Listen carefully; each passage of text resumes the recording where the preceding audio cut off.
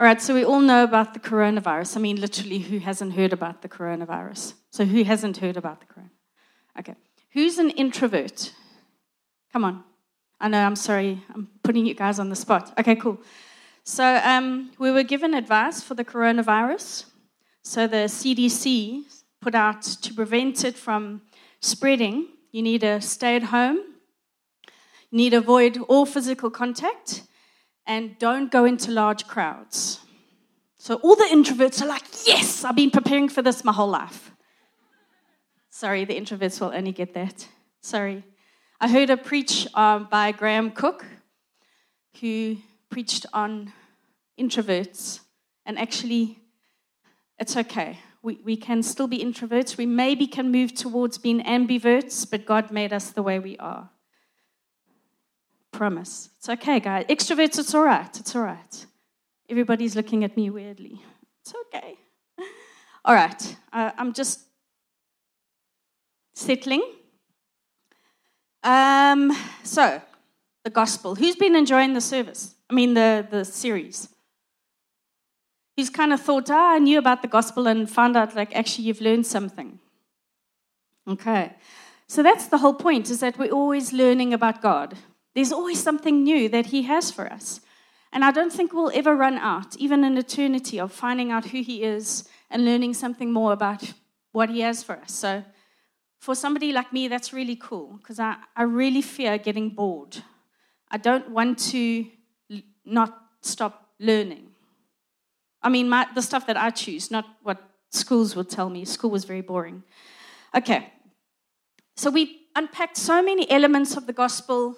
Gary, last week, I even listened to it, babe, on the podcast. I read, I don't listen, but I did. So I thought I was pretty clever. You can all think, like, clap. No, guys are so serious this morning. All right. So I'm going to speak about the gospel in terms of our image. You know, it says in Genesis, God says, let us make them in the image of God. Who knows that? Who's read that? Genesis 1:26? Some of you. Okay. Do you know what the Bible is? No, I'm teasing. All right, I'm getting there. All right. So last week, Gary spoke about a life lived out of biblical wisdom. He's kind of been unpacking the Bible, the scriptures, and what it means and all that. And I'm going to take a little bit of a leap, and I'm going to go on to, we have to realize that Jesus is not our cosmic life coach, you know, who kind of gives you guidelines on how to live, principles. I think some of us do view Jesus like that. He's actually not that. And I'm going to unpack more of that and why and who we are within Jesus. Okay.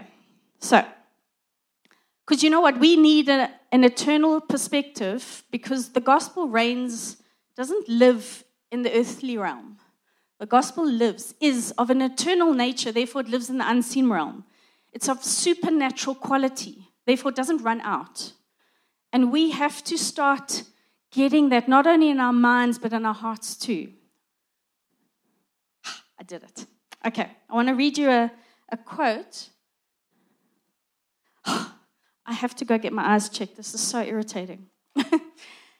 Biblical wisdom involves not only practical, principle, decision-making skills, but eternal perspective. Eternal perspective requires understanding what makes God tick.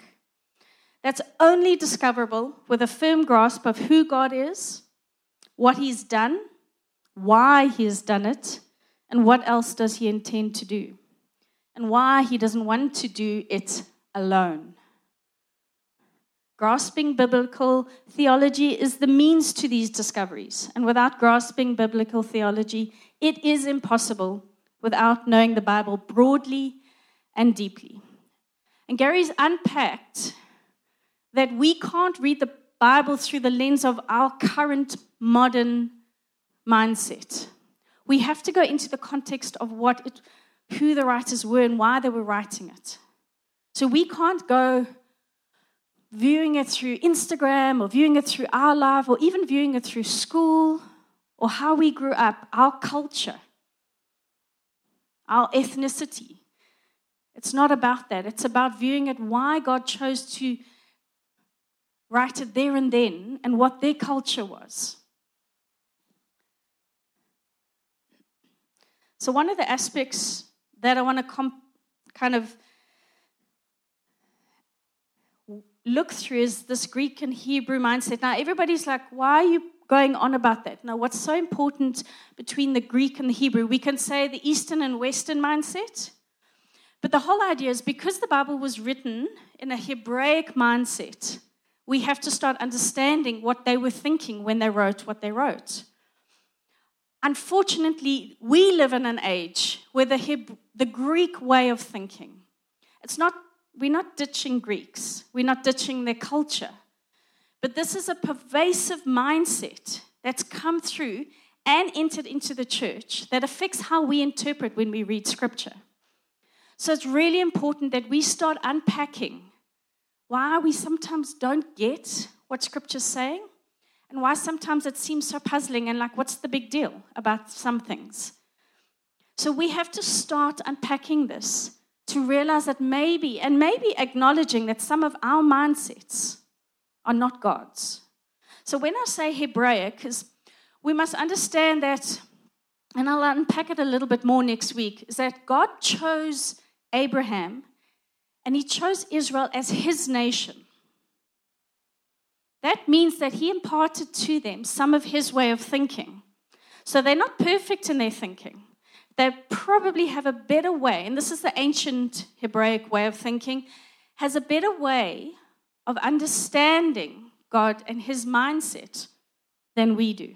So this is why I'm harping on this is why I keep studying it. This is why we need to start understanding it. It's not to say that they were perfect, but they do have a better, deeper understanding of what God wants us to know. Okay, just to help you there. So the Greek mindset is very individualistic. You see it in the world today quite often. If you, pretty much any person who's on some kind of social media is going, it's all about me. Very individualistic. It's not about community anymore. It's about my impact. I want to believe what I want to believe. When Jesus was asked by Pilate, Pilate says to Jesus, "What is truth?" And Jesus doesn't answer him. That is a typical confrontation between the Greek and the Hebrew mindset. Greek thinking is, well, what is truth? Hebrew thinking is, God is truth. We don't need to respond and we don't need to react to that. There is no answer because God is the answer. Okay, so Greek way of thinking. When it comes to the Bible, and this I'm applying to God as well as church. So you need to first convince me emotionally, or church leaders, or God, or whoever. First convince me. You need to then prove to my logical brain until I am satisfied.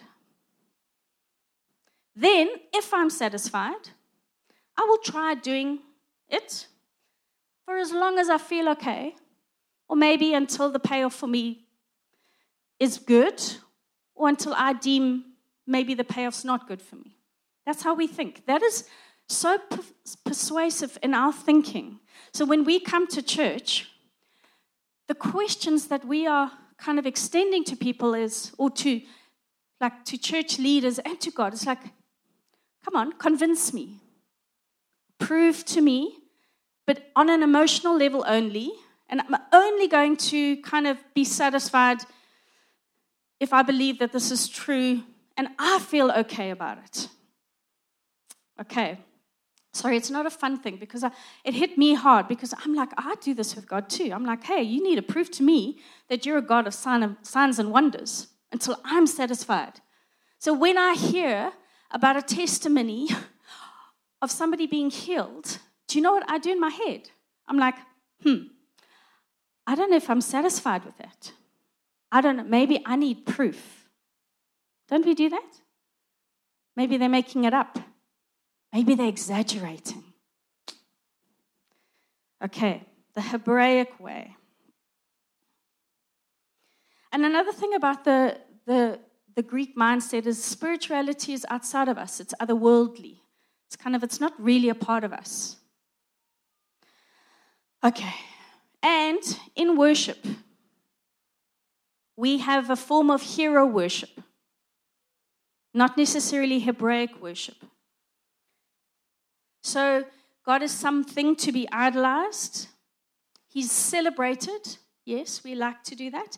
Kind of like when you go to a rugby match, if your team is winning. So if God's team's winning, then we celebrate him. We can idolize him. But if he doesn't do what we want, why should I lift my hands to you today? So, Greek mindset. We feel, we think, we choose, and then maybe sometimes we act. Hebraic or Eastern mind worldview. The highest value is placed on God's word, and then a choice to believe.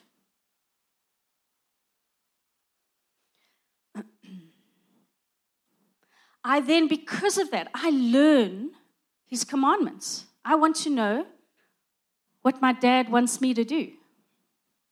And linked to that, I'm practicing now to obey them. Then comes my understanding.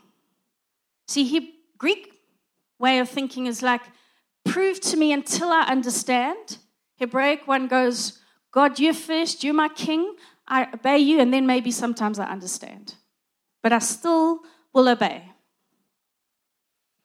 And then my emotional satisfaction comes into play after I putting his ways, his thoughts, his words. I choose to believe in that regardless.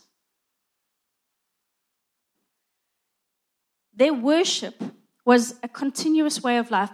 If you think about it, if I'm always having to ask God to continually prove to me something, I'm not going to always want to worship that, because it sounds like he's going to be a little bit fickle.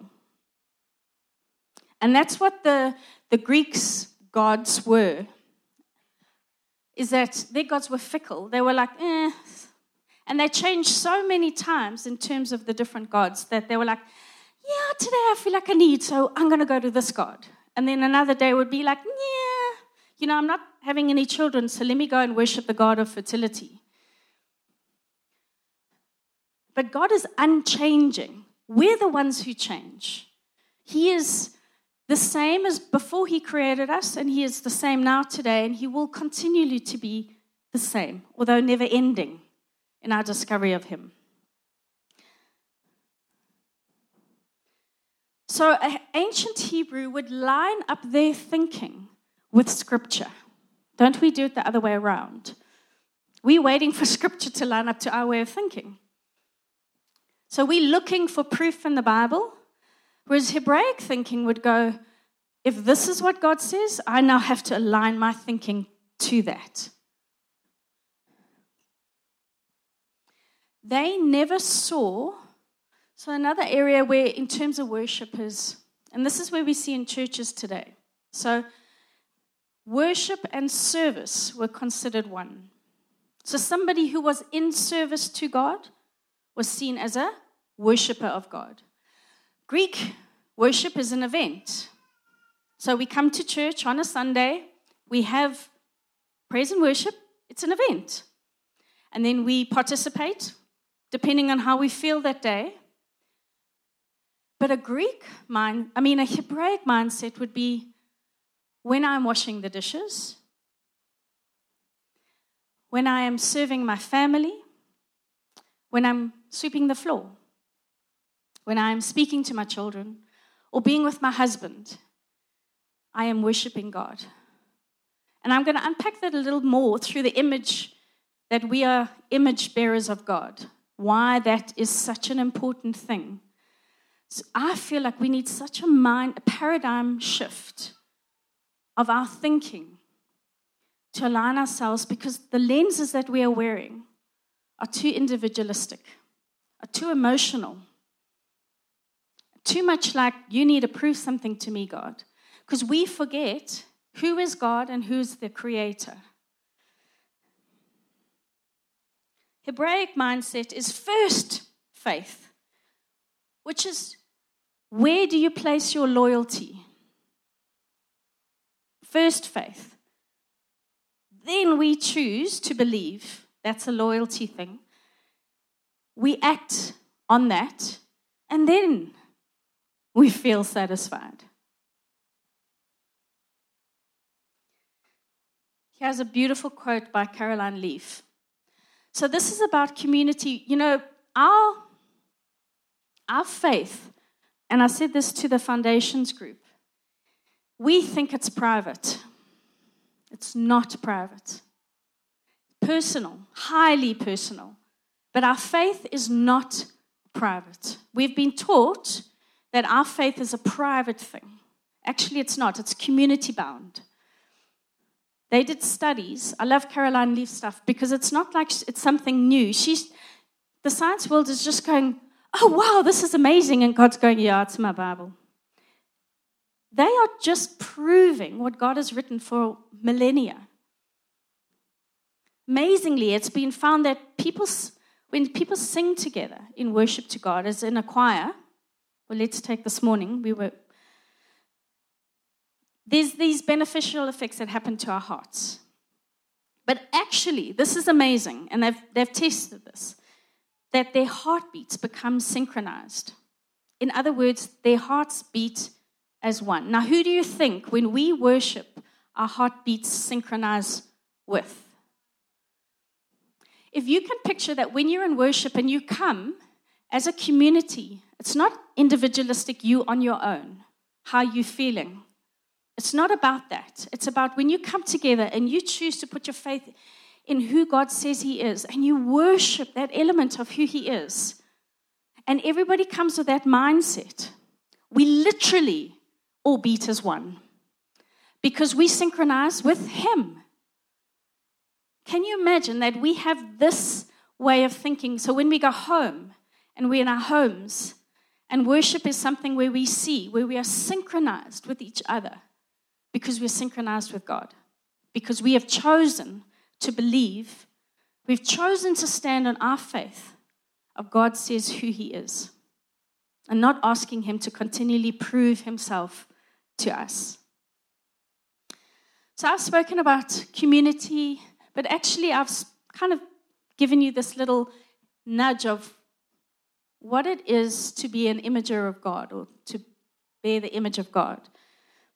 So what does it mean to be human in God's eyes? So remember, we're looking at this from a perspective of God, not how you're feeling about yourself today.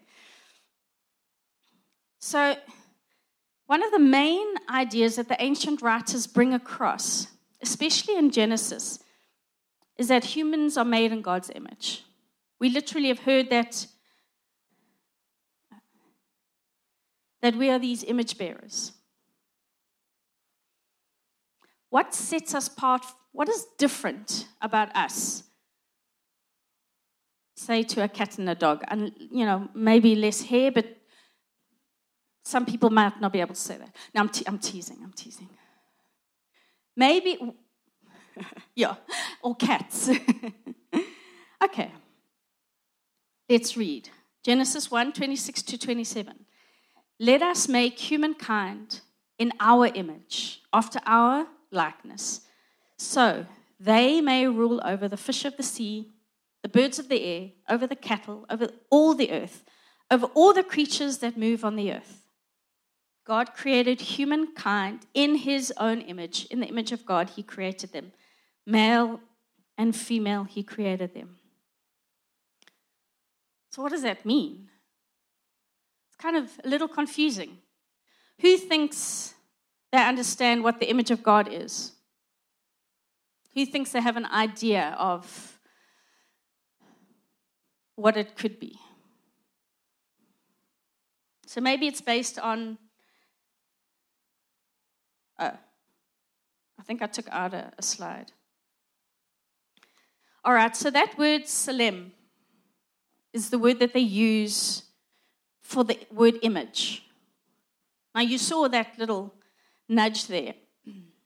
So that word actually can be translated into idol. Really? Yeah. why on earth why would they use a word that means idol? That's interesting. It's actually only reserved for two things, and we're going to unpack them on. One is idol, and the other one is kings. Kings make more sense, idols don't make any sense. So let's unpack what an idol was in the ancient world, because remember, that's their context. They are unpacking using words that they know the culture around them would understand. So we all know that what idols were placed in temples. Okay, in this instance, we're talking about false idols, don't worry. So this is what idols meant for them in their culture. It was a reflection, so it was a statue, most likely. They had poles where they carved things out of. So when they looked at that, what did they see? They didn't literally believe that was a god, or they believed it was an embodiment of their god. So it was a reflection. It was meant to reflect the god that they were worshipping. It was a mediating representation of that particular god's power and presence. Okay. So, I did this in foundations. The guys are used to me. I press things. Okay. So that's what they had in their heads when they used this word Salem. Now let's look at the other.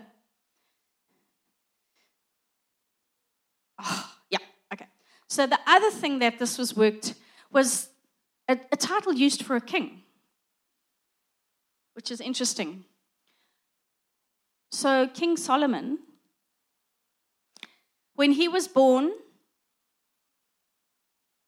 okay, I won't do that now. All right, I'll do it later.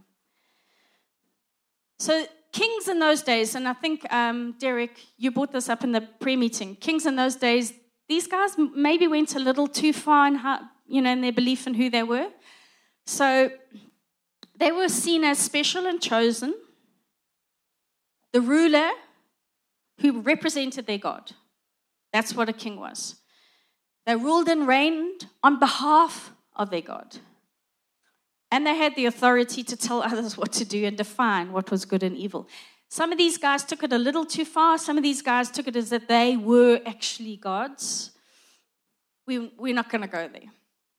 So how does this tie into you and me? How does this tie into what God is wanting us to understand about who we are as image bearers? Is he saying that we are false idols? Is it saying that we are kings? Now, there is some in Scripture that say that we are kings. Does it not? Let's go on. This is exciting. How do we image God? All right. Waiting for the clouds to... This is all Sean's genius. Okay. All right. Do you believe it's based on our abilities? So, intelligence, reasoning, emotions, communication. What's more? Maybe it's spirit and soul because we have a conscience. Maybe it's our creativity. The problem with that is if you unpack it, I think some animals can be more clever than people, right? Or maybe it's reasoning. What about emotions? We have two dogs. One is super clever and one is not. And the super clever one can communicate pretty well. There's an element of communication that he uses to let me know. Like our cats, we know when those guys are hungry. Why? They communicate to us. Have you ever had a hungry cat? Well, I mean, Jordan has a boy cat. He looks like Jordan. He's a ginger. And he literally eats like Jordan. He's always hungry. So he's always meowing for food. He's communicating. Interestingly enough, Michael Heiser says that the Bible indicates that some animals may have a soul. I don't know about that, but that's interesting. Conscience. Have you ever said to a dog when they've chewed up something, "What have you done?" And they're like, they have some kind of understanding that they've done something wrong. You look at how they train monkeys and that. So maybe it's not necessarily on abilities. Maybe it's not intelligence. Animals have emotions. When I lock my dog up and I let him back in again, he gets pretty excited. That's an emotion. They get scared. So maybe it's not based on that. So now let's unpack why they were using those words. So I have come to the conclusion that it cannot be on our abilities. So what is it? What does that mean? It is based on, can you believe it, our status. God has never said to any one of the animals, "This is my child." Although I know some people treat their animals like children. Maybe I have 6 children, maybe I don't. We reflect God as an image bearer. We are not gods, but we certainly do reflect Him. I don't know who said that we are like these angled mirrors. Who's that? N.T. Wright says that we are like angled mirrors, where if we are angled right, we literally reflect God. So if our vision is on Him, we reflect Him. We actually are the representation here on earth of not only His presence, but His power. Every day, all the time, it says Christ in you. Not sometimes, not when we feel like it, all the time. We are literally called, we are mandated by God to rule and reign on His behalf, under His authority. We don't rule under our authority, it's His. But we are mandated to rule and reign here on earth. So in other words, to be human is literally to image God. So we can take away the fact that this has got nothing to do with our gender. It's got nothing to do with our race. It's got nothing to do with our abilities. It's got nothing to do with our age. From the moment a child is conceived, they are image bearers. They bear the image of God. I know there's some ladies here who are carrying babies. They carry the very image and reflect the very image of God. That's why life is so precious to Him. That's why our lives, every life, every human is incredibly sacred.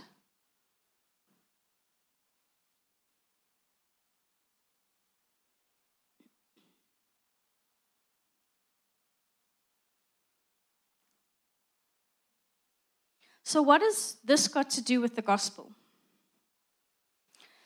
Our mandate, as I said, is we are God's kingly priests. So we're not idols in where we become the thing to be worshipped, but we are caretakers of a sacred space. We are His counsel, and we are His administrators here in this earthly realm. And we are meant to rule and reign on His behalf. Doesn't that take your identity of who you are to another whole level? Doesn't it, like, you can do this just by being and standing. Think about it. It's not about your ability. It isn't about what you do. It's about who you are. And I'm praying that as I speak, that Holy Spirit comes right now and He just removes veils over people's heads where the lies come in, where you're going, "Oh, but I made such a mess up." Don't worry, I'm going to get to that now.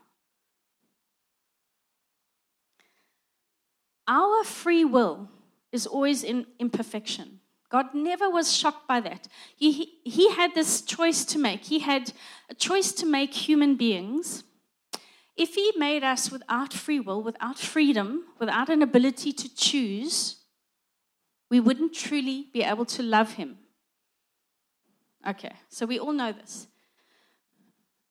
The amazing thing is he thought about this and he knew and he had a plan. So Gary mentioned last week about we are living in this perpetual Groundhog Day. If you read the Bible, it's like Adam and Eve sin. Whoops. Let's do it again. Next day. And next, and next, and next. And then you and I, even though we have Christ in us and we have Holy Spirit, we still mess it up. Guess what? God's not worried about that. His grace and our salvation is never about our perfection or our performance. It cannot be based on that because it's got nothing to do with us. So this dominion mandate this dominion mandate is that we image God by doing, and this is where our job comes into play. We image God by doing what He would do, when He would do it, with the same motivation that He would be doing it. How do we know what God wants to do, and how do we know what His motivation is if we don't read His Word? If we want to know what God, how He ticks, what makes Him think, what do you do when you fall in love with someone? You want to spend as much time as possible with them. Yes, it is slightly different. But you know what? One of the things is we get to know God for who He is through reading His Word, but we also get to know God who He is through being in community. We cannot define for ourselves what good and evil is. That's what Adam and Eve did. So when we come to Him with our Greek way of thinking, and we're asking Him to prove something, what are we asking Him to do? We're saying, well, you define your good and evil according to my version of what that is. We are asking God, well, I'm not satisfied with what you're saying and what you're doing, so I need you, the King, the Creator of all, to come down to my version of what I think you should be doing. I do this with God. I'm like, listen, dude, this whole thing that happened with Jordan, I would have done it another way. Because, I know best. I would have made it easier for him. I would have said, hey, George, you're in UJ. And then he starts. But God knew the journey that my son had to go on. He also, we like to remove suffering from our lives. We really, the parenting nowadays, I've noticed is I can't let my child cry, because that would be awful for them. Can't let them feel any pain, and I can't let them be bored, for goodness sake. Why? Because they'll bug me, but, that's beside the point. But we have to continually feed them. Oh, yes, my darling, yes, my darling. I listened to David Beckham, and he has 3 boys and a girl. And he's only said no to his daughter once. And he said after that he'd never do it again because she gave him such a look. I am thinking, oh my word, that poor child. So when she gets into the world, maybe she might not experience it as soon as what us normal people might. Somebody at some point is going to say no to her and she won't know how to respond. God says no to us because He loves us. He's our dad. Sometimes we're going, I want a Lamborghini, or whatever the thing is. And God's going, oh, you know what, my kid? No. Well, because I'm like Dylan's age and I can't reach the pedals and I don't know how to drive a car.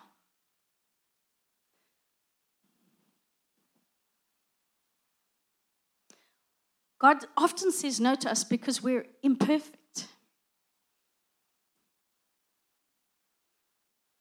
Guess what? The gospel is actually for our imperfection because it's not based on us. It's based on Jesus.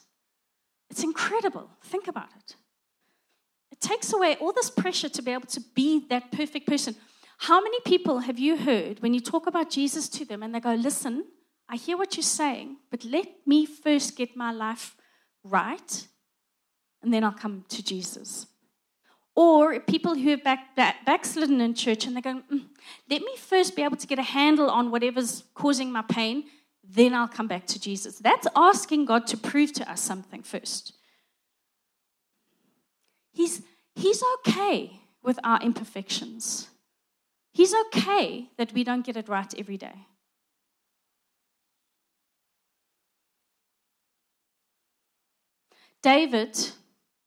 King David, he messed up like big time. He killed a guy because he slept with the guy's wife. And yet God says about him that he is a man after my own heart. Why? Because he turned in repentance and he just continually, out of his imperfection, loved God and wanted to do what God wanted him to do. And it was about his heart posture towards God, not about his performance.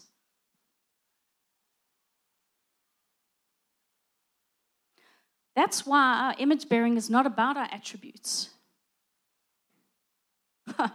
God isn't a robot. His original intention was to arm us with free will so we would be able to choose him, choose love. Do you know the reason is that he could have, when the enemy came into the garden, the Nakash came into the Garden of Eden, and he said, and he got to deceive Eve, and then Eve helped deceive Adam. If God had said, well, that's it, they messed up, and that was in paradise, what I originally thought was perfection. God didn't go, well, that's it, you guys have had one chance, you're out. He knew that if he did that, if he took away our free will, the Nakash would have won. The deceiver would have won the war. His intention was that he didn't want humankind, because the angels or the gods or the Elohim that fell actually were jealous of what God wanted to do with the human race. We have redemption, they don't. So, only God can perfectly possess his character and nature. We are only meant to reflect it. The more we are in his presence, the more we reflect who he is. That's literally all we have to do. We don't have to be God more and choose to try and be more kind. I remember there was a season where I was so tired, having 4 young kids, and I was just tired all the time, and hormones and blah, and I was like, oh, I have to be more kind. I couldn't produce it. But if I was with God, and when I read his word, and when I focused on him, I naturally became more kind because I reflected that from him. That's how he's designed it to be. And we also have to understand that we are always capable of disobedience. God knows that. He's not shocked by it, even after salvation. So you're all let off the hook in terms of performance and ability. Michael Heiser wrote this: evil does not flow from the first domino that God himself toppled. Rather, evil is the perversion of God's good gift of free will. It arises from the choices made by imperfect images, not from God's prompting or his predestination. God does not need evil, but he has the power to take evil that flows from our free will decisions, human or otherwise, and to use it to produce good and his glory through the obedience of his loyal images, who are his hands and feet on the ground now. Our key is obedience. And sometimes it's hard. We need to learn to practice obedience to him. That's why the Hebraic mindset is so amazing, is because they choose faith first. They put it first.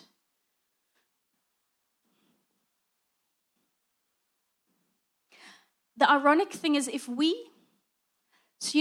our attention, somebody made the comment, whatever you give attention to, whatever you give power to is the thing that you become. So if our mindsets are continually on our failures, let's take that for instance. guess what you're going to become? Failure. If your mindset is on, if you're looking, let's take the coronavirus, because that's kind of where a lot of people are at the moment. The social media is there, at least. So Gary came to me the other day, and he said that they used to have these cards that you would scan yourself in to go into the different offices. Now they have fingerprints. So it's much easier. You don't have to, if you forget your card at home, it's fine. You can't really forget your finger. But now there's a problem because of the coronavirus. Because of fear, what are people looking at? What are people idolizing? What are people placing above their faith in God? Now, either you walk around with hand sanitizers or you don't want to get into your office because of fear. What about human touch? So all this Enneagram 6s out there who struggle with fear, who are you placing your faith into? The Enneagram 5s can't leave me out. Where are you getting your information from? Is it from social media? You actually don't know which kind of input to trust anymore. We don't know. The thing we can trust is when we read the Bible, that has truth in it.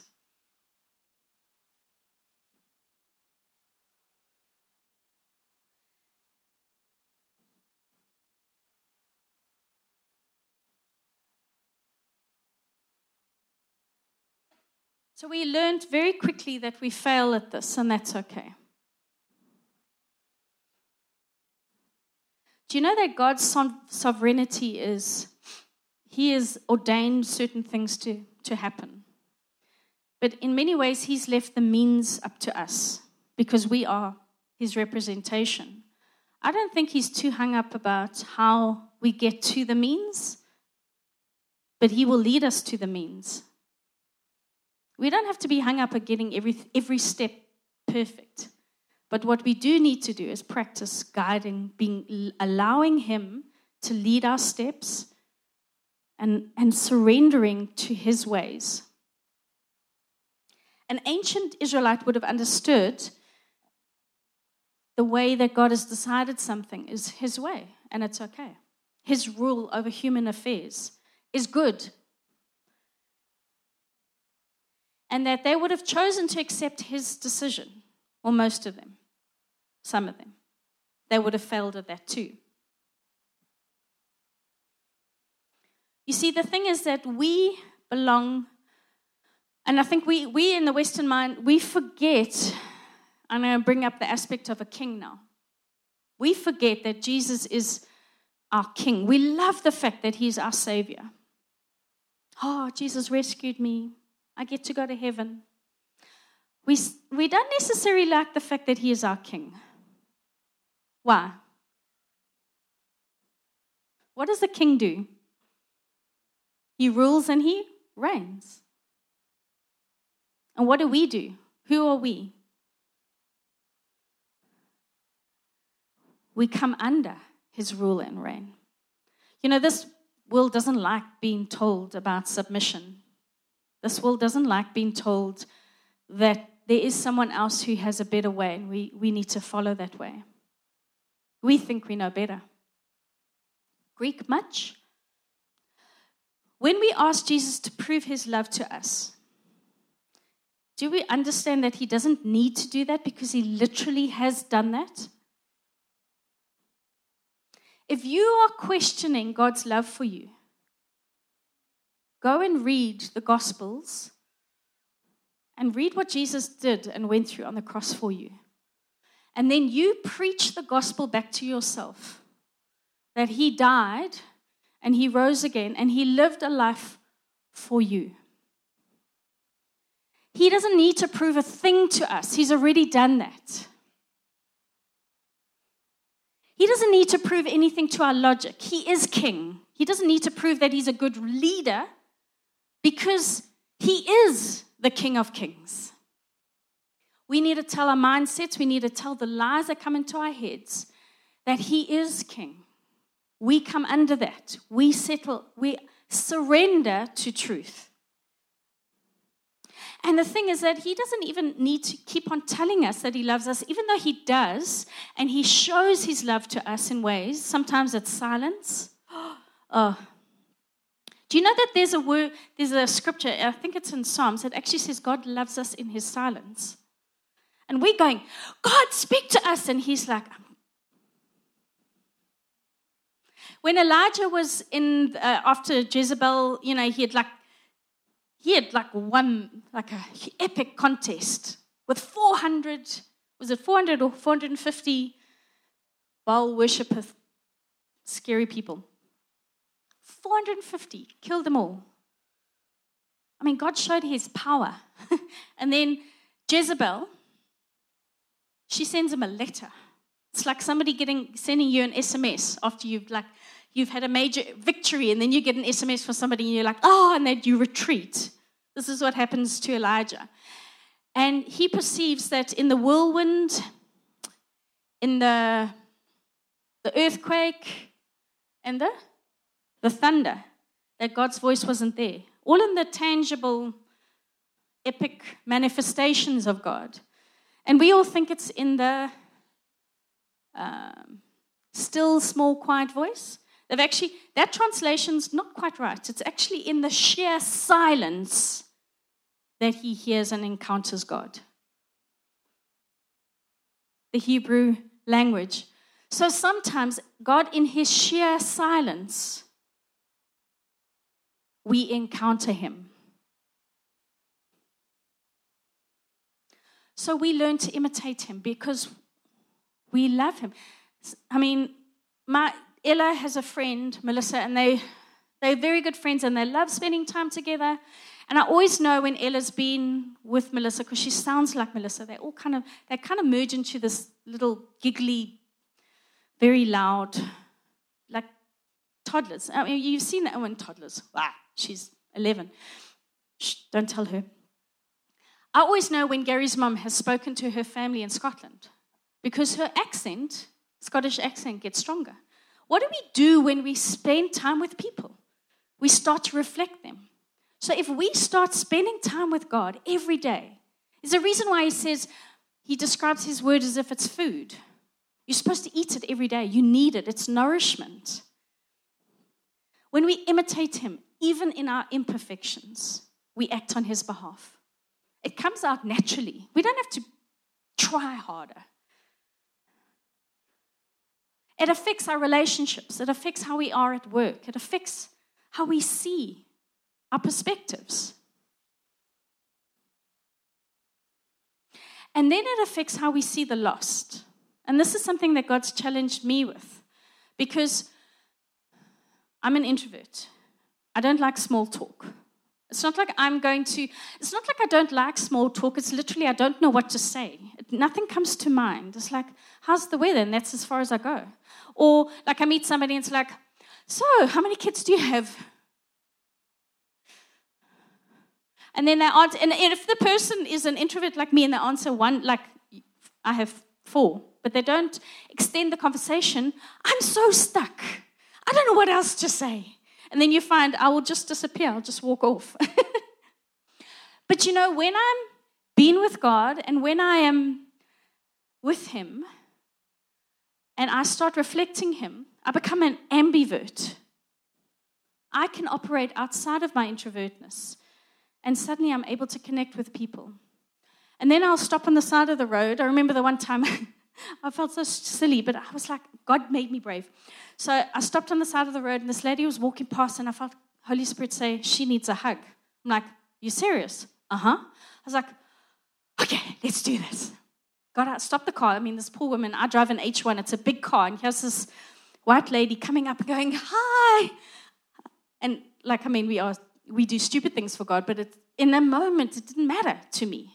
It didn't matter that I didn't know her. It didn't matter who she was. But the thing was that God wanted me to connect with her image of Him in her. And I hugged her. I don't think she probably never recovered. Maybe she was scared to walk on the side of the road again, but she was impacted by that somehow. That's what I'm trusting. We don't have to prove or do anything to be children of God. We simply are. So when we are with Him every day, and there are times when you're feeling like you're being distracted by life and circumstances, think, you know what? I bear the image of God inside of me. And I want to go and be with my Father. I want to find out what makes Him tick so that I can impact the world. That is bringing the gospel. We don't always have to say those words that are the gospel, because we are the gospel, because we carry His image, and we're igniting things in people that they didn't know they had for a brief moment in time, and those are seeds we plant. Do you know that we simply cannot fail because we have Jesus? Yes, we will mess it up and it will be completely imperfect, our journey, but we cannot fail at this. God in us. Jesus was called God's beloved Son. And I was talking about the King. And most of us should know the story about when Jesus was baptized and God said, so everybody heard the voice of God saying, "This is my beloved Son whom I'm well pleased with." We understand that. I mean, you've heard of that, haven't you? Don't you love it's beloved? So sentimental and emotional, hey? Do you know that word does not mean what we think it means? Yes, of course God was pleased with Jesus. Of course Jesus was His Son. Of course He was loved and His beloved. But it was more than that. So that they understood what God was saying. That word beloved, if you go to Solomon, this is what I brought earlier, was that Solomon, when he was conceived, through Nathan the prophet, God said, his mom and dad chose to call him Solomon, but Nathan the prophet said, "You will call him Jedediah." That meant beloved. What that was saying was that Solomon was his David, because it had a link to David's name, if you unpack the technical Hebrew grammar, blah, blah, blah. So what Nathan the prophet was saying was, this boy, he is in the line, he's the right, legitimate king in the line of David. Okay, that same word God uses over Jesus. And what He was saying to the audience, what He's saying to us, Jesus, yes, He's my Son, but He's also my legitimate king for the new kingdom that I'm inaugurating, and that is what's coming through. Do you understand that we have very dark lenses when we read the Word? Because we have our cultural lens. So this morning, I want you to all close your eyes, because I want God to do a miracle in us. I want God to remove veils, cultural veils over our heads. And I want Him to start to enlighten us when we read the Word, that it's not these boring words that don't make sense, but it starts to come alive.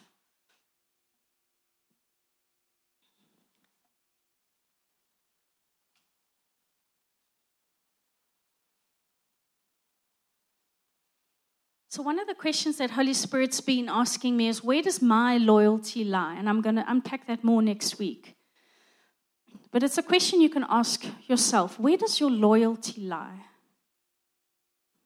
Is it with Jesus? Which kingdom are you serving? Because there's only two. Whether you're South African, whether you're English, Afrikaans, whether you come from Europe, there are only two kingdoms. Jesus' kingdom, King Jesus, and the kingdom of darkness, where the prince of the air rules. So I'm going to do a little tool with you. If you don't want to, it's a prayer. We call them tools in freedom sessions, just to help us align our thoughts with God's. It's called divine editing, where God edits out pattern of thinking that isn't lining up with His. And where our thoughts and deep kind of long-term patterns of thinking is stored is right at the bottom of our brain here. I can't pronounce the word because it's a scientific term and I always stumble over them. So if you want to, you don't have to. Put your hand behind the back of your head like this. If you want to, if you're tired of not seeing what God is saying, if you're tired of, you want to think in a different way. So close your eyes. It's between you and God. So Holy Spirit,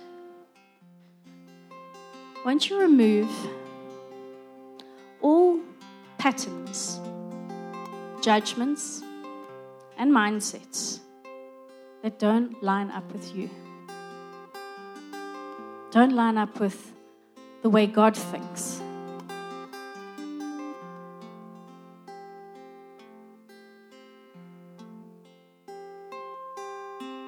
And won't you replace them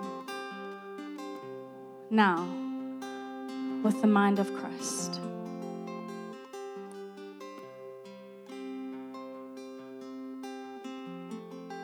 You can put your hands down.